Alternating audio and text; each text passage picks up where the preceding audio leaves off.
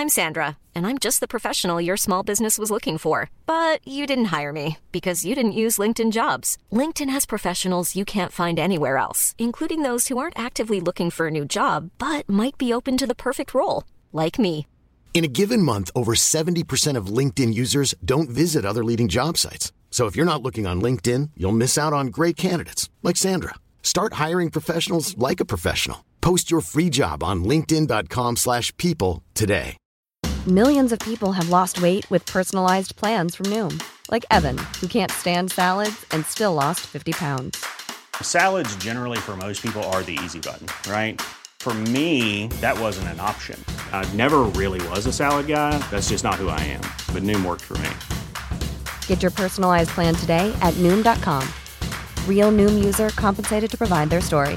In 4 weeks, the typical Noom user can expect to lose 1 to 2 pounds per week. Individual results may vary.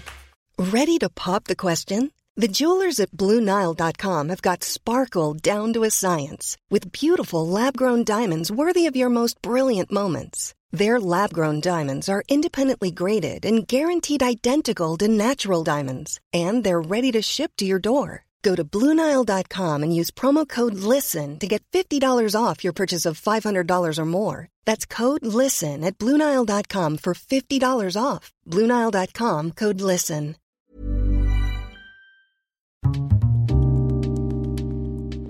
Det här programmet handlar om en noga utvald bok och ett samtal med dess författare. Välkommen till Lära från lärda. Fredrik Hilleborg vid micken, och den här veckan så har jag en bok i min hand som heter The Gene's Eye View of Evolution. Författaren Arvid Ågren. Välkommen. Tack. Innan vi drar igång så ska jag tipsa om att ni går och kika in på Instagram. Där brukar jag lägga upp ibland lite extra material, någon bild och så vidare. Lära från lärda. Ja, jag tänkte att vi börjar med att du får presentera dig innan vi ska prata om det spännande ämnet. Ja, jag heter Arvid Ågren. Jag är evolutionsbiolog, disputerat i evolutionsbiologi, och jag jobbar som forskare i biologi på universitetet i Uppsala. Och min forskning har framförallt handlat om gränslandet mellan å ena sidan evolutionsteorin och andra sidan genetik och genomik. Så hur vi kan studera evolution på gennivå. Och utöver mitt dagliga arbete på empiriska frågor inom biologin har jag också varit intresserad av evolutionsbiologins idéhistoria och vetenskapsfilosofi. Och det är lite det den här boken försöker dra på. Försöker se hur å ena sidan de empiriska frågorna jag har varit intresserad av och hur de då har studerats genom åren. Och du har varit verksam på ett universitet i USA också, eller? Ja, jag är ju uppvuxen i Uppsala men har inte bott där sedan jag tog studenten. Så att jag har pluggade först i grundexamen i Skottland, i Edinburgh. Sen disputerade jag i Toronto, Kanada. Och de senaste 5-6 åren har jag varit verksam i USA. Först på Cornell University utanför New York och senast nu på Harvard i Cambridge. Och den här boken då, som också är skriven på engelska då, vad har du någon hisspitch? Vad handlar den om? Den handlar om ett sätt att tänka och studera evolution som jag kallar den gencentrerade synen. Och det som har gjort mig så intresserad av den här debatten, det är att det har varit ett väldigt inflytelserikt men också ett väldigt kontroversiellt synsätt bland biologer framförallt. Men det är också ett sätt att tänka som har nått utanför biologin och till också en bredare allmänhet. Och jag hade märkt genom åren att när man pratade om den gencentrerade synen, både bland kollegor inom biologin och med en allmänhet, så fick man ofta väldigt starka men kontrastrika reaktioner. Antingen så sa man att det här är ju det enda sättet att tänka på, och det vet ju alla. Eller så kunde man höra att det så slutade man ju tänka på 70-talet. Och det vet ju alla. Och i de här motsatsreaktionerna, att man kunde få dem både bland professionella biologer i allmänheten och både väldigt entusiastiska supportrar och väldigt... det är en väldigt polariserande teori, kan man säga. Ja, och där tyckte jag, där ligger det någonting intressant. Att försöka förstå varför det här synsättet har kommit att få en sån ställning inom mitt fält, eller vårt fält inom evolutionsbiologin. Och just för att evolutionsbiologin, den här typen av spörsmål spiller ofta ut också till en allmänhet, för att evolutionsbiologin har en sån ställning, för att det handlar också om var vi kommer ifrån och hur vi kommer att bli de vi är, så att den har en sån spännvidd. Och i boken så går du igenom, och det är mycket namn, det är mycket forskare och så där, som går in i den debatten och sådär. Så jag tänkte vi ska komma till det. Men Richard Dawkins som står lite i centrum för... Så Richard Dawkins är en brittisk evolutionsbiolog som 1976 skrev sin första bok som hette The Selfish Gene. Och det har ju varit en otrolig säljframgång. Kanske en av de böcker om evolutionsbiologi som har sålt bäst någonsin. Har ju sålt otroligt mycket på massor av språk och i massor av länder. Och det den här boken handlar om, det är väl kanske att den populariserade det vi idag kallar the gene side view, eller den gencentrerade synen på evolutionsbiologin. Och den gjorde det på ett språk och med en argumentation som är väldigt gripande och väldigt så här konfrontativ i sitt språk. Ett språk som sen kanske också karaktäriserat hans skrivande senare. Så väldigt tydligt och väldigt man dras med i hans skrivande. Så han argumenterar ju tydligt då för det här sättet att tänka. Och han har ju spelat en väldigt stor roll. Det var ju andra som hade introducerat många av de här idéerna tidigare. Och de hade kanske gjort det mer till en mer akademisk publik. Framförallt då vi kan lyfta fram amerikanen George Williams som skrev en bok 10 år tidigare som heter Adaptation and Natural Selection, där många av de här idéerna presenteras, men då görs då med en läsarkrets som är hans kollegor inom biologin. Men han har ändå blivit, och han är 80 år idag skulle jag säga. Ja. Och han har ändå blivit liksom, vad ska man säga, frontfigur. Ja, han har ju varit frontfigur för mycket, höll jag på att säga. Han blev ju då den fick ju väldigt mycket uppmärksamhet. Det Selfish Gene när den kom ut redan då 76. Och de följande åren var han ju väldigt aktiv. Dels då inom vetenskapliga debatten om det här tankesättet. Men det som kanske också särskilt är att många av de här debatterna utspelade sig inte bara i vetenskapliga tidskrifter eller på akademiska konferenser, utan också i populärvetenskapliga böcker och i tidskrifter som riktade sig, så populärvetenskapliga tidskrifter som riktar sig mer till en bredare allmänhet. Så han som har kommit att representera en annan syn på evolutionsbiologi, amerikanen och paleontologen Stephen Jay Gould, som också var en otroligt duktig skribent och skrev mycket för en bred allmänhet, men representerade då en ganska annorlunda syn på evolutionsbiologin. Och de då kom att ha den här långtgående bataljen under många år. Men i takt med det då, så när Dawkins växte, så kommer han att bli kanske en ännu mer större symbol för evolutionsbiologin i allmänhet, och framförallt i Storbritannien och i Europa ska jag säga. Och de senaste 15 åren då, så har han ju också varit kanske nästan det främsta ansiktet utåt för ateism och religionskritik då, sen han skrev Illusioner om Gud 2006. Jag tänkte vi ska gå in på grunderna i den här teorin, vad som kommer i den här boken. För hans teori, som han liksom vände på teorin kring, alltså om vi har någon vilja och vart någonstans här människan liksom utgår ifrån, våra gener och så vidare. Men kan du förklara grunderna? Ja, den gencentrerade synen på evolution representerar en ganska subtil men på ett sätt ganska radikal förändring av hur vi tänker på evolution. Så hur vi vanligtvis har tänkt på evolution genom naturligt urval, som Charles Darwin först introducerade teorin på 1850-talet, det var ju en teori om individuella organismer. Att vi tänker att det är individer som varierar hur bra de är på att överleva och reproducera, och om vissa av de egenskaper som bidrar till den här reproduktiva eller överlevnadsframgången är ärftliga, så tänker vi att de egenskaperna kommer att bli vanligare över tid. Så allt eftersom generationerna går vidare. Om du tänker att du har variation i blomfärg till exempel, så växter varierar i vilken färg de har på blommorna, och de därmed är olika bra på att attrahera pollinatörer till exempel. Så då kommer att om en viss nyans av blått attraherar pollinatörer bättre, så kommer de då kunna sprida sina pollen mer. Och därmed då om den här blå färgen då är ärftlig, att den orsakas av genetisk variation, så kommer den här blå färgen då bli vanligare i populationen allt efter varje generation. Och sen då under 1900-talet så har man kunnat inse att hur den här ärftligheten fungerar, det är ju oftast då genom genetisk variation. Att det är som på DNA-nivå som den här variationen ligger. Och då har man också börjat beskriva evolution som att man kan närmast definiera den som en förändring i frekvenser av olika genetiska varianter över tid. Så du kan studera olika mutationer som när de ökar eller minskar i frekvens över tid. Någonstans är det vad evolution är.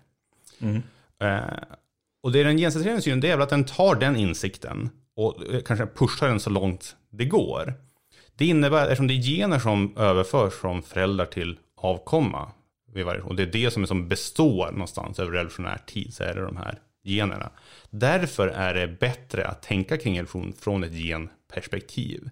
Att en speciell individuell organism, som du och jag eller ett djur eller en växt, de är egentligen bara vi är här i en generation, sen försvinner ju vi. Vi är en unik kombination av våra gener, det är miljön vi lever i och interaktionen mellan våra gener och miljön. Men den unika kombinationen kommer aldrig att uppstå igen. Så att vår evolutionära tillvaro är så pass tillfällig att det är inte värt att tänka på evolution i termer av individuella organismer. Utan det är bättre att tänka från geners perspektiv. Om man kombinerar då den här insikten att evolutionen är förändringar i genfrekvenser med ett sätt att tänka som ibland kallas strategiskt tänkande inom evolutionsbiologin. Man tänker att generna är aktiva agenter, som att om jag vore en gen, vad skulle jag göra? Och därmed har man då bara kallat att gener försöker göra det, att försöka sprida sig över generationerna. Och att man då kan förvänta sig att gen ska bete sig, det som Dawkins då kallar för, på ett själviskt sätt. Och det man ska kanske komma ihåg är att här används ju själviskt på ett ganska speciellt sätt. Eftersom så här, gener kan ju på ett sätt uppenbarligen inte bete sig själviskt på ett sätt som en människa kan bete sig själviskt. Gener har ju inga intentioner eller känslor på det sättet som en människa eller en organism, en hjärna kan ha. Däremot har det visat sig att det är ganska användbart tankeverktyg att tänka på gener som om de vore det. Det innebär också för många gånger från en gens perspektiv, det bästa de kan göra, det är att samarbeta med andra gener för att bygga organismer. Men om man ska sammanfatta den centrala tesen i den gencentrerade synen, det är att gener har en unik roll i att det är de som förs vidare från föräldrar till avkommor, och därmed är det som består på evolutionära tidsskalor. Och det är därför då bättre att tänka på evolution från geners perspektiv snarare än från organismens perspektiv. Man tänker att genen ska tänka smart så att den ska ärvas vidare, så att säga. Ja, och här är det värt att betona igen. Alltså det är ju vi tänker att det här är ett ganska praktiskt sätt att tänka på gener. Så att man tänker att gener har ju inga intentioner eller känslor egentligen. Utan det är att vi använder det som ett tankeverktyg för att försöka förstå hur gener har evolverat.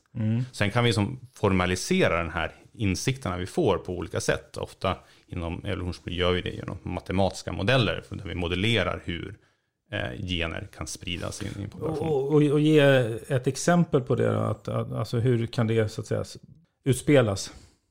Ett ämne där en del av biologin där en gencentrerad syn har varit här extra praktisk, det har varit det som ibland brukar kallas för studier av genetiska konflikter, vilket också är det ämnet som jag disputerade på. Och här handlar det om när man kan förvänta sig att alla gener i en organism håller inte med varandra vad den bästa strategin vore. Och en anledning till det kan vara att inte alla gener ärvs på samma sätt. Så ett exempel är att i människan till exempel så har vi i varje cell i princip i kroppen så har vi vårt DNA på 2 ställen. Nästan allt DNA har vi i det som kallas cellkärnan. Och där vi har de här 23 kromosomparen, och de här kromosomparen för att hälften av DNA kommer från mamma och hälften kommer från pappa. Sen har vi i det som kallas mitokondriet som en del av cellen, där har vi också lite grann DNA. Där har vi betydligt mindre DNA. Så i cellkärnan har vi omkring 20 000 gener eller så. Cellkärnan har vi, i mitokondriet har vi 37. Så det är betydligt färre. Men den stora skillnaden är att DNA i mitokondriet, allt det DNA kommer från vår mamma.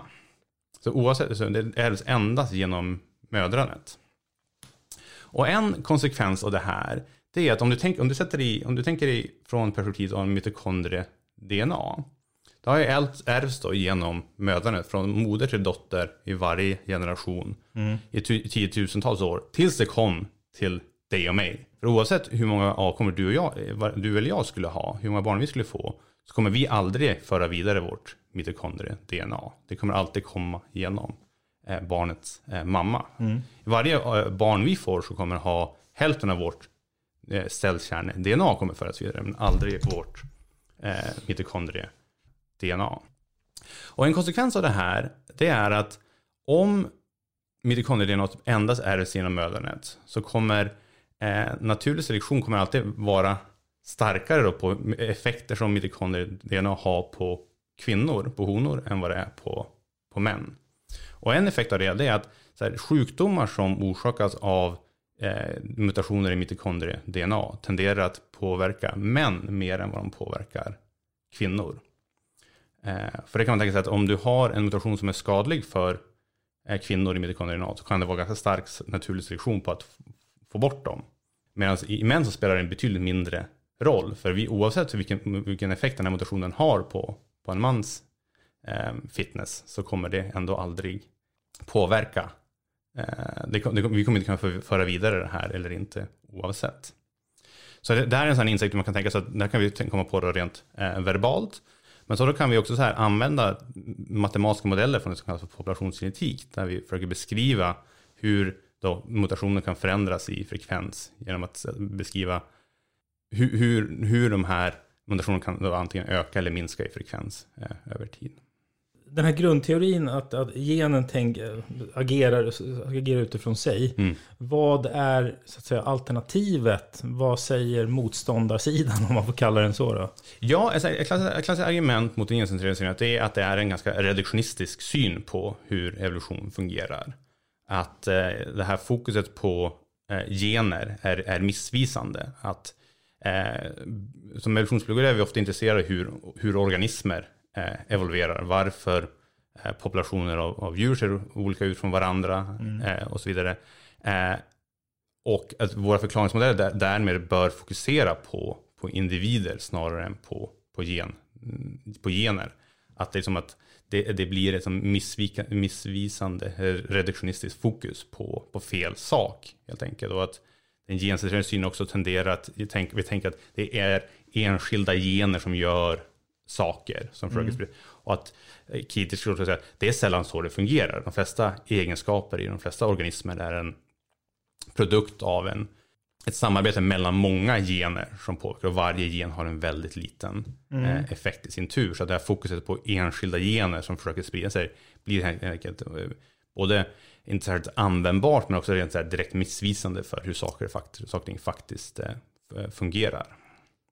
Så det är så att vad den här teorin har stått mot eller står mot? Ja, det skulle man kunna säga som en sån huvudsak är liksom, vilken del av den biologiska hierarkin som gener eller organismen bör vi fokusera på när vi gör de här, när vi försöker förklara evolution, vilket är det mest passande nivån att förklara biologi på. Om man tar exemplet med, är det inte bin där bin offrar sig för drottningen till exempel. Ja. Och då så här, blir inte det ganska osjälviskt? Ja, så liksom den här typen av bin där du har sterila arbetarbin som inte har förmågan att reproducera sig, utan istället ägnar hela sin tillvaro att försöka få drottningen. Att det är hon som reproducerar sig med ett par då, utvalda hanar som har förmågan att para sig. Och det här har ju varit ett väldigt klassiskt problem för evolutionsbiologin. Så om biologin hela tiden handlar om att maximera förmågan att överleva och reproducera, hur kan då sterilitet någonsin ha evolverat? Och det här var ju ett pussel länge. Och det self-gene, eller själviska genen, kom ju en tid när man debatterade de här frågorna väldigt mycket. Man var väldigt intresserad av de här sociala insekterna. För att precis då innan den själviska genen kom så är den här förklaringsmodellen som vi idag brukar skriva som släktskapsselektion eller inkluderande fitness hade kommit. Så det här är en idé att den fitness, så det är ett mått som vi använder inom evolutionsbiologin på hur bra en individ är på att överleva och reproducera. Det handlar inte bara om din egen fitness utan också om andra individer som du kan påverka. I gruppen? Inom gruppen då. Och det viktigaste, nyckeln här var att den här typen av beteende som är skadligt för din egen fitness, till exempel om du är steril, den egenskapen kan gynnas av det naturliga urval om den här individen då använder sina resurser för att få andra individer närbesläktade till dem, som syskon eller kusiner, att reproducera sig. Så det kan ibland sammanfattas med att det kan gynna sig att offra sitt eget liv för antingen 2 syskon eller 8 kusiner. För med varje syskon så delar du i genomsnitt av 50% av den genetiska variationen, och med kusiner då en åttondel. Så det här leder till en förutsägelse då att i arter som bin, myror och vissa typer av getingar där har den här extrema typen av samarbete där vissa individer är helt sterila och vissa ägnar sig i princip bara till att reproducera. I dem förväntar vi oss att det ska finnas då ett högt släktskap mellan individerna i den här gruppen, för att det är så att de här sterila, att de är närbesläktade med individerna som reproducerar sig. Och så visar det sig att så är det ju oftast, att i arter där du har den här typen av närmast extrema samarbete så är släktskapet mellan individerna som interagerar med varandra väldigt högt.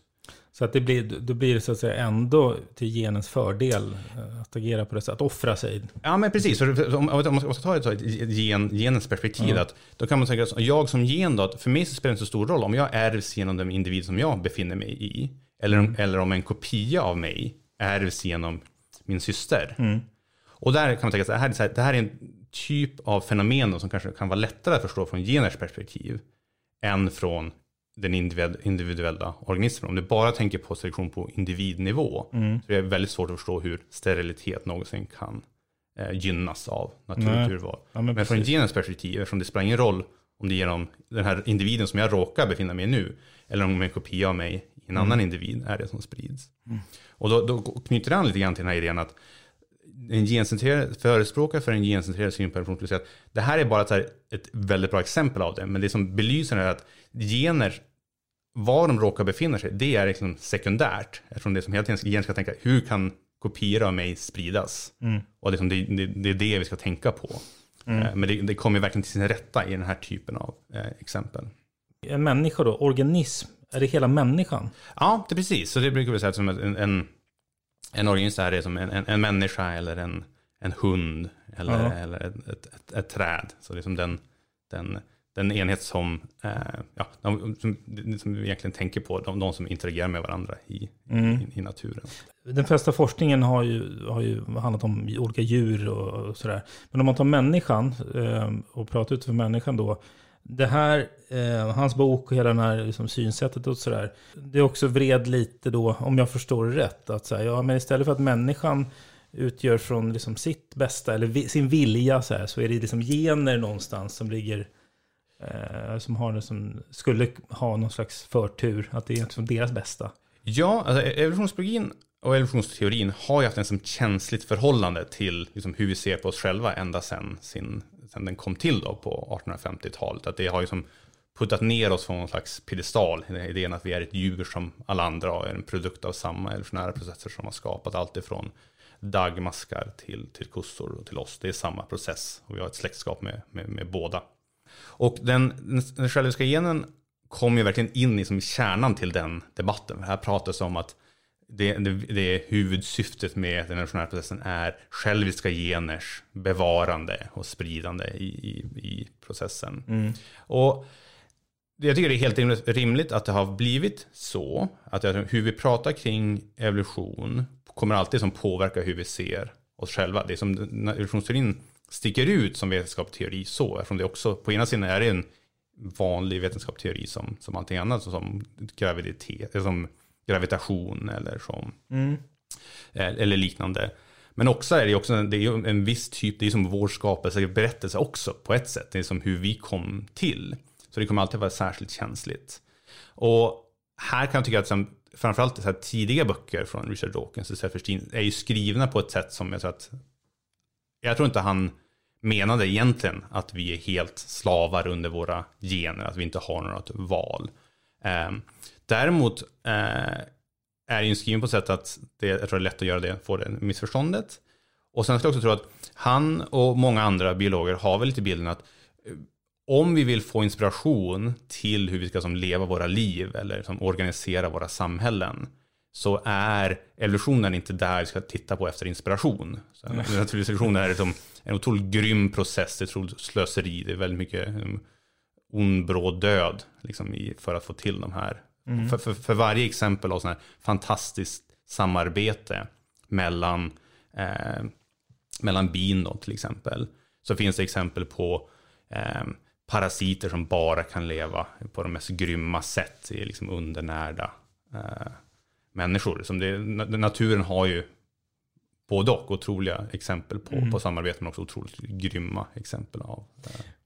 För att det handlar egentligen väldigt mycket om att den här teorin har provocerat i och med att man också har tolkat in det här med då är människan bara en slav under någon slags som ska vara någon slags matematisk formel nästan. Alltså att det tar bort mycket, och speciellt då olika, eller inte minst olika religiösa berättelser och sådär. Ja, det som är intressant med den här debatten, det är att det har funnits både kritiker inom bland biologer som har haft ganska tekniska spörsmål som har varit kritiska, men också att den har varit en del av det här större samtalet då, om hur biologin kopplas till frågor om människans natur, fria vilja, synen på religion och det där. Och där tror jag att mycket av det har kanske varit då att populära förespråkare som Dawkins också har varit väldigt intresserade av frågor från kring religion och vad evolutionsbiologin har att säga om.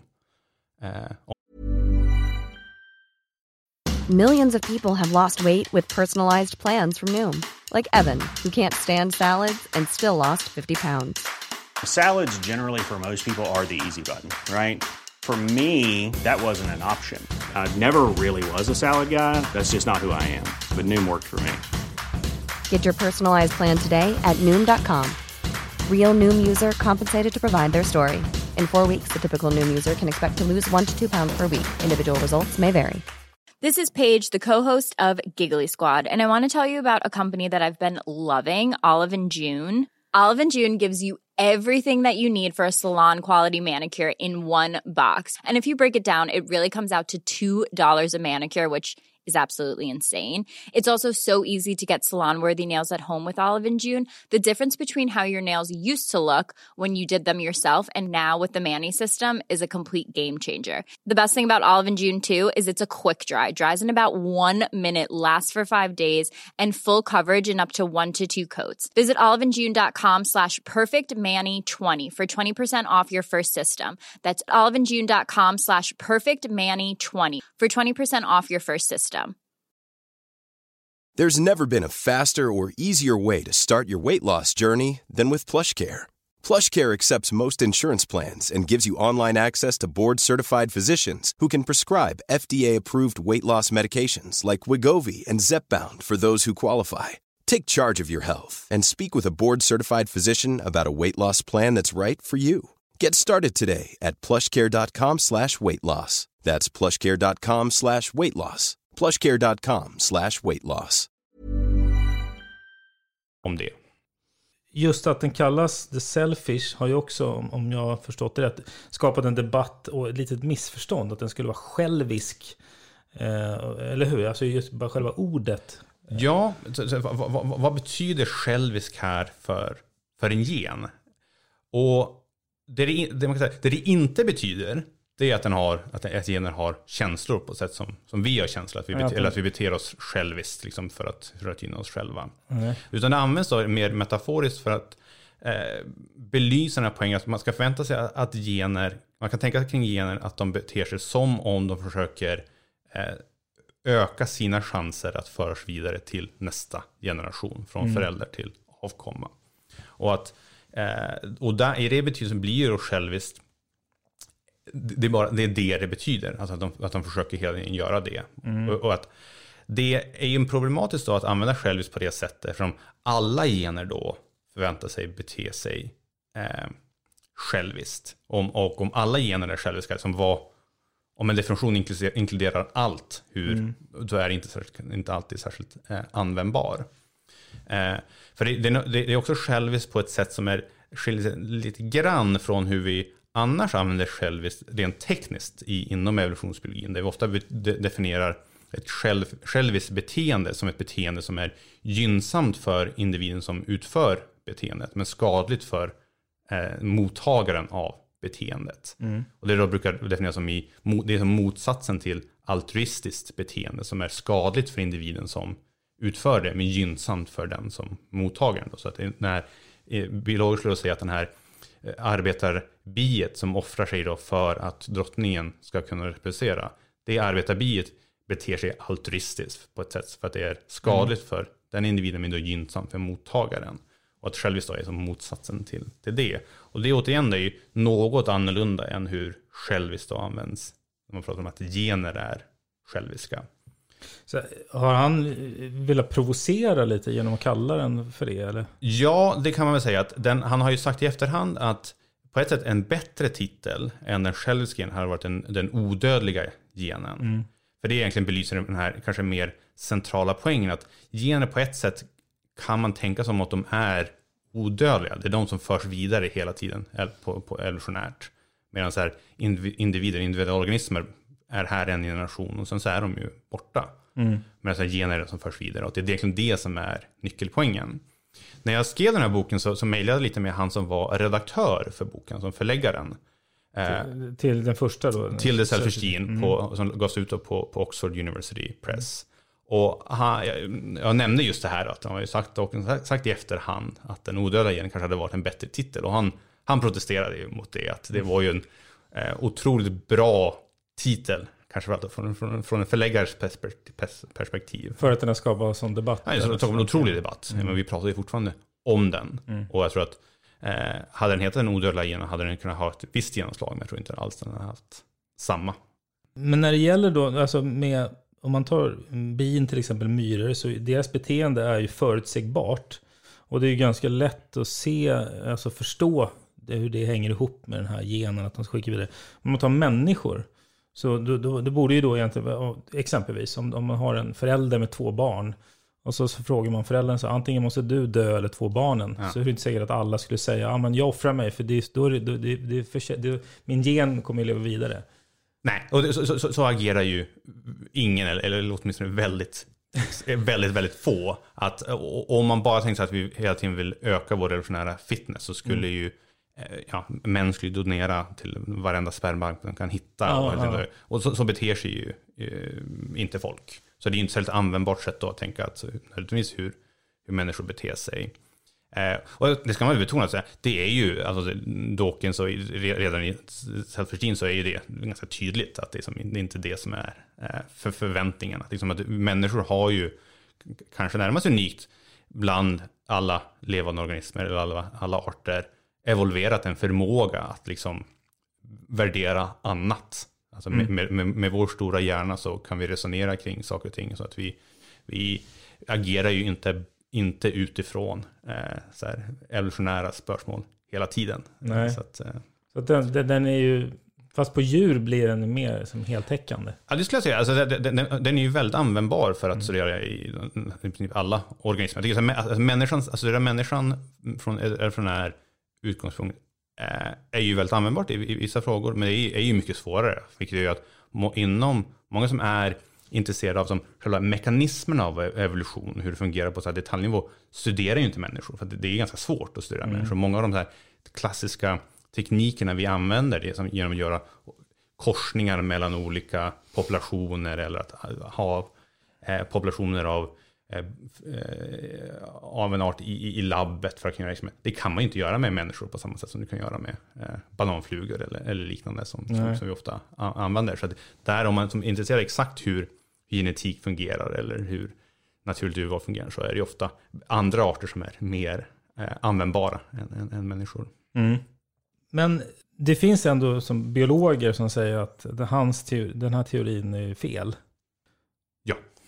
För att den är ganska logisk och lätt att förstå. Någonstans för någon som jag som inte som är insatt i ämnet alls. Så vad de här som säger att den är fel, vad säger de istället? Jag har inte riktigt greppat det. Kritiken brukar fokusera på två saker. Att den är som förenklad och att den är missvisande för hur evolution fungerar. Att den kan vara förenklad på ett sätt att vi ofta tänker att vi tar ner problemet som att man tänker att om det handlar om enskilda gener som försöker ta beslut om vad som vore bra för deras evolutionära framgång. Och Keith skulle säga att så funkar det aldrig. Gener agerar i princip aldrig ensamma. Utan nästan allting i en organism är en produkt av flera gener. Där alla gener har en försvinnande liten effekt på egen hand. Så du kan inte tänka på enskilda gener, utan du måste ha en så här större perspektiv där du som tänker på interaktioner mellan gener snarare än individuella gener. Och att den här gencentrerade synen har en sån förenklad syn på liksom hur gener interagerar med varandra och hur liksom du går från de här interaktionerna till att man bygger en hel organism. Det är som en alldeles förenklad syn på hur gener fungerar, att det liksom blir helt oanvändbart. Det låter ju också logiskt. Ja, det är väl därför att den kan som bestå. För att jag tycker att det finns... Jag tycker att den gencentrerade synen har en viktig roll att spela inom evolutionsbiologin. Men att den är ju också en förenklad syn på många sätt. Men att den här förenklade syn kan vara användbar då för att förstå vissa delar. Och framförallt sådana här saker som är svåra att förstå från individens perspektiv. Då. Så här, den här typen av... Att man offrar sig för någon annan i gruppen. Ja, precis. Och problem som är besläktade med det där gener gör saker som är skadligt för individen men gynnsamt för någon annan. Men så att andra perspektiv handlar snarare om att det här är lite förenklat och behöver kompletteras. Det är inte att man säger att det är helt fel. Så är ju, skulle jag nog säga att de flesta nyanserade kritiker har ju en sån syn. Att de kan säga att det finns ett visst begränsat användningsområde för det här. Men en mer helhetssyn måste vara mer komplex och inkludera mer detaljer om. För det är en annan sak man kan belysa, liksom, när den gencentrerade synen formulerades så visste vi inte särskilt mycket om hur gener... Vi hade precis förstått att gener bestod av DNA och att DNA hade den här dubbelhelixstrukturen. Jämfört med vad vi vet idag när du kan sekvensera hela arvsmassan av en människa för liksom försvinnande lite pengar. Så liksom, vi har en otroligt mer större förståelse för hur komplexa interaktioner mellan gener kan vara. Och att Chris skulle säga att det är inte värt att leva kvar i en liksom förklaringsmodell från 60-talet i ljuset av vad vi idag vet och liksom hur DNA och gener fungerar. Och om man ser idag då, vad är det som så att säga lärs ut och vad säger den senaste forskningen? Jag skulle säga så här, jag tycker fortfarande att den själviska genen är en otroligt bra introduktion till många delar av evolutionsbiologin. Men jag tror att det också ska också läsas som en del av liksom, den moderna idéhistorien på något sätt. Alltså, man tänker när den är skriven och i vilken debatt den liksom uppstod. Så jag skulle säga att den lärs ut så, men jag skulle också säga att man lär sig den också ut när vi undervisar förstaårsstudenter idag, så är det också en mer nyanserad bild av att liksom, du har väldigt sällan att du har en gen som orsakar en egenskap i en organism, utan det är ofta väldigt komplexa interaktioner mellan gener. Och att det är också jämförelsevis med hur evolutionsundervisningen såg ut för bara 20-30 år sedan, så är det ju betydligt mer fokus på molekylär biologi idag, där många av de stora framstegen har gjorts om hur biologi fungerar på gen och på cell och på molekylär nivå på ett sätt som spelade väldigt liten roll i evolutionsbiologin väldigt länge. Där det var en teori där vi hade som matematiska modeller om hur gener fungerar, men vi tänkte inte särskilt mycket på vad en gen egentligen är rent materiellt. Vi tänkte att det är någonting som ärvs på ett stabilt sätt. Men sen då har man haft liksom så här en black box eller svart låda mellan liksom att du har organiserad gener har en effekt och sen på något sätt leder det till att organismer varierar i hur de ser ut eller agerar. Men den här då, allt som händer däremellan lägger vi väl större fokus på idag. Och det är väl kanske tack vare många kritiker som har sagt att du kan inte ignorera allt det här. Liksom, hur det faktiskt på molekylär nivå gener interagerar med varandra. Hur är det som sen leder till att du går från att celler gör olika saker i kroppen och så vidare. Och Richard Dawkins, han har ju sen också rört sig och alltså, som du sa, det var för 15 år sedan så gav sig in liksom i en annan debatt. Eller hur har liksom hans karriär sett ut? Vad har han pysslat med? Ja, så han är ju biolog i grunden, zoolog.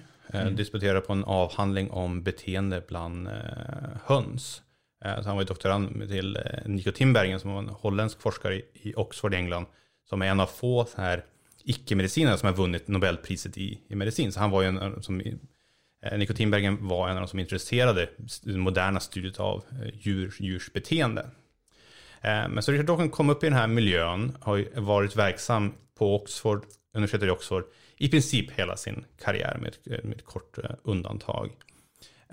Och ursprungligen så handlade hans forskning om djurs beteenden. Men tidigt i sin karriär så kommer jag att skriva den här boken då, den själviska genen. Och sen, visst hade du någon vadslagning också om försäljningen? Ja, så det här var ju en vadslagning då mellan två medarbetare på Oxford University Press. En av dem var redaktören för boken, han som hade hand om den själviska genen, som hade skrivit kontraktet med Dawkins och som sett till att den här boken skulle publiceras. Men då precis då, några veckor innan den skulle komma ut där på hösten 1976 så pratade han med en kollega. Och den här kollegan erkände att han var ju lite skeptisk. Liksom, hur bra kommer den här boken egentligen att sälja? Så de slog vad då att den här redaktören då, som var ansvarig för boken, att för varje kopia mer än den här ursprungligen hade de gett ut 5000 ex. Och han hade sagt att jag ger dig 1 pund för varje 1000 ex mindre än det här. Och den här skeptiska kollegan skulle köpa en öl till honom för varje 1000 ex över 5000. Och nu har han ju sålt i miljoner exemplar. Och den här skeptiska kollegan har sagt att jag håller igen med mitt återbetalande med respekt för hälsa. De var ju osäkra hur bra egentligen den här skulle sälja. Men det var ju verkligen så här karriärsförändrande för Dawkins som fortfarande var rätt ung. Så han hade ju länge ett lektorstjänst på universitetet i Oxford, så undervisade ju väldigt mycket. Och parallellt med det då skrev böcker, populärvetenskapliga böcker om evolutionsbiologi. Och som då ständigt och sakta men säkert under 80- och 90-talet blev han då större och större inom den sfären. Och på ett sätt här kan man i efterhand se att det naturliga klimaxet var den här boken och Illusioner om Gud. För att en underton i många av Dawkins böcker, det är väl att... Vilket år? Så Illusioner om Gud kom 2006. Så det är alltså 30 år efter. Och då hade han skrivit nästan ett dussintal böcker däremellan. De alla hade handlat om biologi i huvudsak. Men det man ser... om man går tillbaka och läser de här böckerna som leder upp till Illusioner om Gud, det är att ofta presenteras evolutionsbiologin som en unik teori på så sätt att den verkligen kommer till kärnan av det här, religionens påståenden om liksom om skapelseberättelse och hur vi kom till att bli.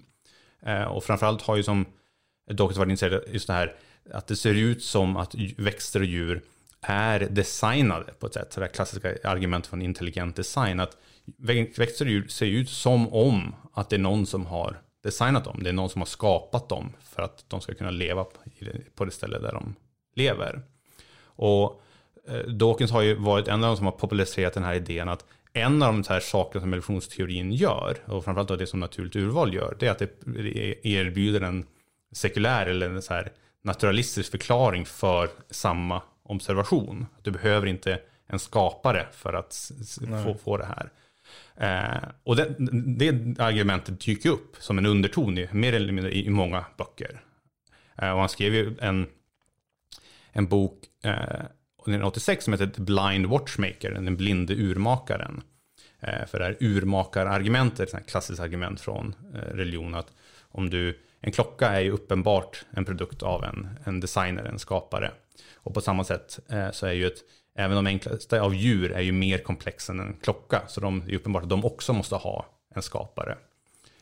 Och det här kan kallas för det här urmakarargumentet då, för att det finns någon typ av skapare. Och i den här boken, när det blir en urmakaren, så driver han då tesen att naturligt urval är en här naturalistisk process som kan få samma utfall. Och det här då kulminerar väl då i illusionen om Gud, där han kritiserar religion väldigt mycket på ett sätt som att det är en misslyckad vetenskaplig hypotes. Att han skriver ju en del också i boken om de samhälleliga konsekvenserna av det, men han fokuserar ju mycket på det han kallar för gudhypotesen, och att liksom den moderna vetenskapen har visat att vi behöver inte den hypotesen längre för att kunna förklara världen och universum som den är. Så han är mer av en liksom paketerare och en debattör än att han är en forskare som ligger bakom de här teorierna. Ja, framförallt under många av de senare åren har det ju varit så. Att han kan ju ibland avfärdas lite lätt att han bara är en populariserare. Jag kan tycka att det är lite orättvist att många kanske av de här tidiga böckerna han skrev var ju liksom rejäla bidrag till evolutionsteorierna, både Self-Esteem och den här boken som kom härnästa, som man kallar The Extended Phenotype, som är en bok som riktades till andra biologer. Den enda boken han skriver som inte är för en bredare allmänhet. Därmed sagt så är ju hans stora insats har ju varit att liksom förklara evolutionsbiologi till en bredare allmänhet, både till studenter som i sin lektorsgärning, men också då i de här böckerna framförallt. Då han har gjort mycket tv- och radiodokumentärer, och han har ju alltid har ju alltid haft en ganska konfrontativ stil som har gjort att han har bidragit väldigt mycket till hans popularitet, men det har också gjort att han har fått väldigt mycket kritiker längs vägen i egentligen alla ämnen som man har berört. Och av hans då kritikersidan, vad kommer de ifrån? Vad består det av för fält? Ja, det är ju väldigt brett vid det här laget. Så han har ju kritiserats inom biologin då, av allt ifrån matematiska populationsgenetiker som tycker att han har en förenklad syn på hur gener fungerar. Ja, då handlar det mer om förenkling. Precis, inom kritiken. Han har ju kritiserat i hans populärvetenskapliga om biologin att det är för mycket fokus på just där djur och växters adaptationer, att de ser så väl anpassade ut, och att de tonar ner andra mekanismer inom biologi, att så här, framförallt kanske förklaringar att mycket som har hänt inom evolutionsteorin, inom evolutionshistoria handlar inte om naturligt urval utan om ren chans. Som anledningen till att dinosaurierna dog ut var inte för att de var dåligt anpassade, utan för att liksom, det var en katastrofevent av att du hade en meteorit som kom till och slog till, träffade jorden, och som därför hade det väldigt många arter av dinosaurier dog ut, och därmed kunde däggdjuren då bli väldigt vanliga, och det kan de inte förklara särskilt bra med att han betonar väldigt mycket så här naturliga urvalets styrka och kraft, men har då väldigt lite att säga om sådana här mer chansartade processer. Och sen slutligen om religionskritiken har han väl återigen då fått en kritik att han är förenklad, alltså att han har en syn på religion som är förenklad och missvisande. Att den bara betonar vissa delar och attackerar en karikatyr, en halmgubbe av vad religion är. Och det finns ju en lång radda böcker som går till svars då, på illusionen om Gud. Din bok då? Vad liksom, vill du lägga till i historien? Ja, syftet med den här boken är ju väldigt mycket kanske att kunna agera lite som en guide till den här debatten. Att jag tyckte när jag var student det var ganska frustrerande att det inte fanns en bra bok eller text att läsa som kunde verkligen förklara hur allting det här hänger ihop. Att det är en debatt som dyker upp på så många ställen, men du har inte ett ställe att gå till som du kan hålla lite i handen och guida dig igenom den här. Att det är så många namn och personer och som när du studerar biologi stöter på, men du har liksom dålig känsla av hur hänger det egentligen ihop. Så jag vill liksom skriva en bok som kunde vara tillräckligt omfattande, att den liksom fångar upp hela debatten, men som ändå kan vara tillräckligt koncis att du kan läsa den och få en uppfattning om varför folk har haft så starka åsikter kring den här frågan. Och det skulle ju kunna bli så i framtiden att folk kommer fnysa åt det här, att man har kommit på, alltså forskningen leder vidare så att säga till nya fynd och nya upptäckter och vad det kan vara. Jo, men verkligen. Så är det ju ofta ska jag säga, inom vetenskapen. Men ofta då tycker jag det finns ju ett värde då att förstå inga nya upptäckter, nya upptäckter kommer ju väldigt sällan ur ett vakuum. De kommer ju ofta från, man kan förstå liksom hur de uppkommer genom att förstå den tid när de kommer på de här verkar. Och en sak som jag har försökt göra med den här boken är att försöka förstå eller beskriva vad var den intellektuella miljön från vilken den här gencentrerade synen uppstod. För jag tycker att det här centrala argumentet i boken är ju att den gencentrerade synen på evolution är ett väldigt användbart verktyg när vi ska tänka på svåra frågor inom biologin. Men som med alla verktyg, för att få ut det mesta av det, för att kunna använda det till fullo, så måste vi förstå vad det här verktyget är till för. Att du kan ju använda en hammare till mycket. Men framförallt är det väldigt bra på att spika spik. Och liksom om du kan förstå det så kan du få ut mycket mer av ett verktyg. Och det är samma sak med den här typen av som tankeverktyg som den gencentrerade synen på evolution är i slutändan. Om man ska skicka med lyssnarna någonting kring det här ämnet. Jag tycker att evolutionsbiologin är ett fantastiskt fönster att tänka på väldigt många spännande frågor inom just det här gränslandet mellan naturvetenskap, idéhistoria och vetenskapsfilosofi. Alltså något som bland det roligaste att skriva den här boken, det var ju att se just hur många olika delar som den här debatten har rört vid. Alltså så här väldigt tekniska argument som berör en väldigt liten del inom den akademiska biologin till den stora spörsmål om religion och moralfilosofi och egentligen i princip allting däremellan. Och att det liksom verkligen utspelar sig både i väldigt tekniska akademiska tidskrifter till New York Review of Books och New Scientist, populärvetenskapliga tidskrifter till liksom bästsäljande böcker på båda sidor av debatten. Och att det som, om man är intresserad av att tänka på många sådana här större frågor om hur naturvetenskapen och dess roll, så är det ett fantastiskt roligt ställe att börja på för att börja fundera. Har du några tips på några böcker?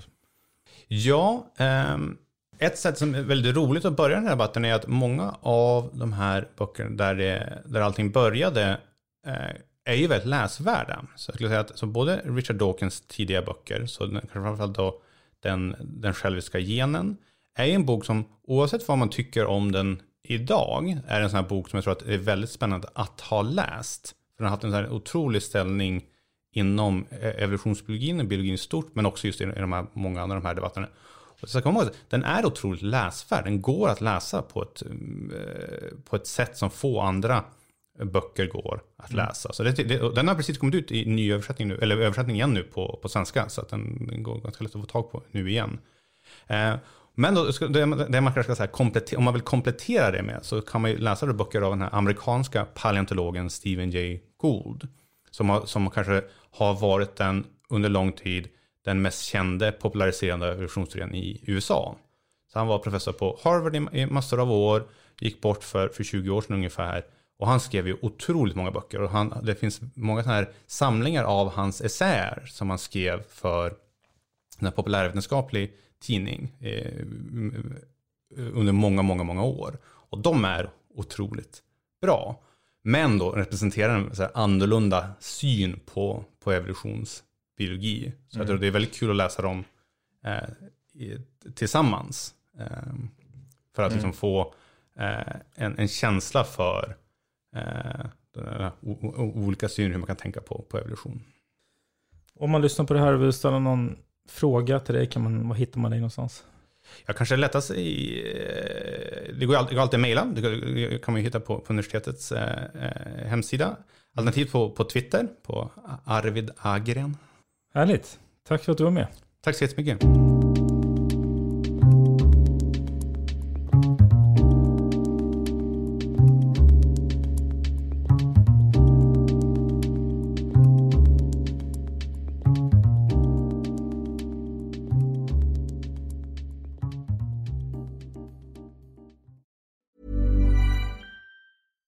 Hi, I'm Daniel, founder of Pretty Litter. Cats and cat owners deserve better than any old-fashioned litter. That's why I teamed up with scientists and veterinarians to create Pretty Litter. Its innovative crystal formula has superior odor control and weighs up to 80% less than clay litter.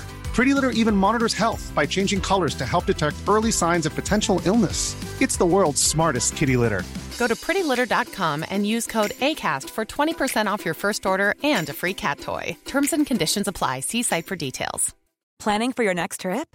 Elevate your travel style with Quince. Quince has all the jet-setting essentials you'll want for your next getaway, like European linen, premium luggage options, buttery soft Italian leather bags, and so much more. And is all priced at 50 to 80% less than similar brands.